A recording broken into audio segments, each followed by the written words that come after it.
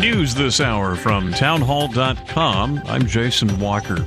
Russia warning that relations with Washington on the verge of a breach, and has summoned the U.S. ambassador for an official protest against President Biden's criticism of Vladimir Putin. Last week, Biden referred to Putin as a, quote, war criminal. Judge Ketanji Brown Jackson, the president's Supreme Court nominee, set to make history as she kicks off hearings. More from correspondent Bernie Bennett. Jackson's nomination represents several firsts. If confirmed, she would be the first black woman on the Supreme Court and the first justice to have worked as a public defender.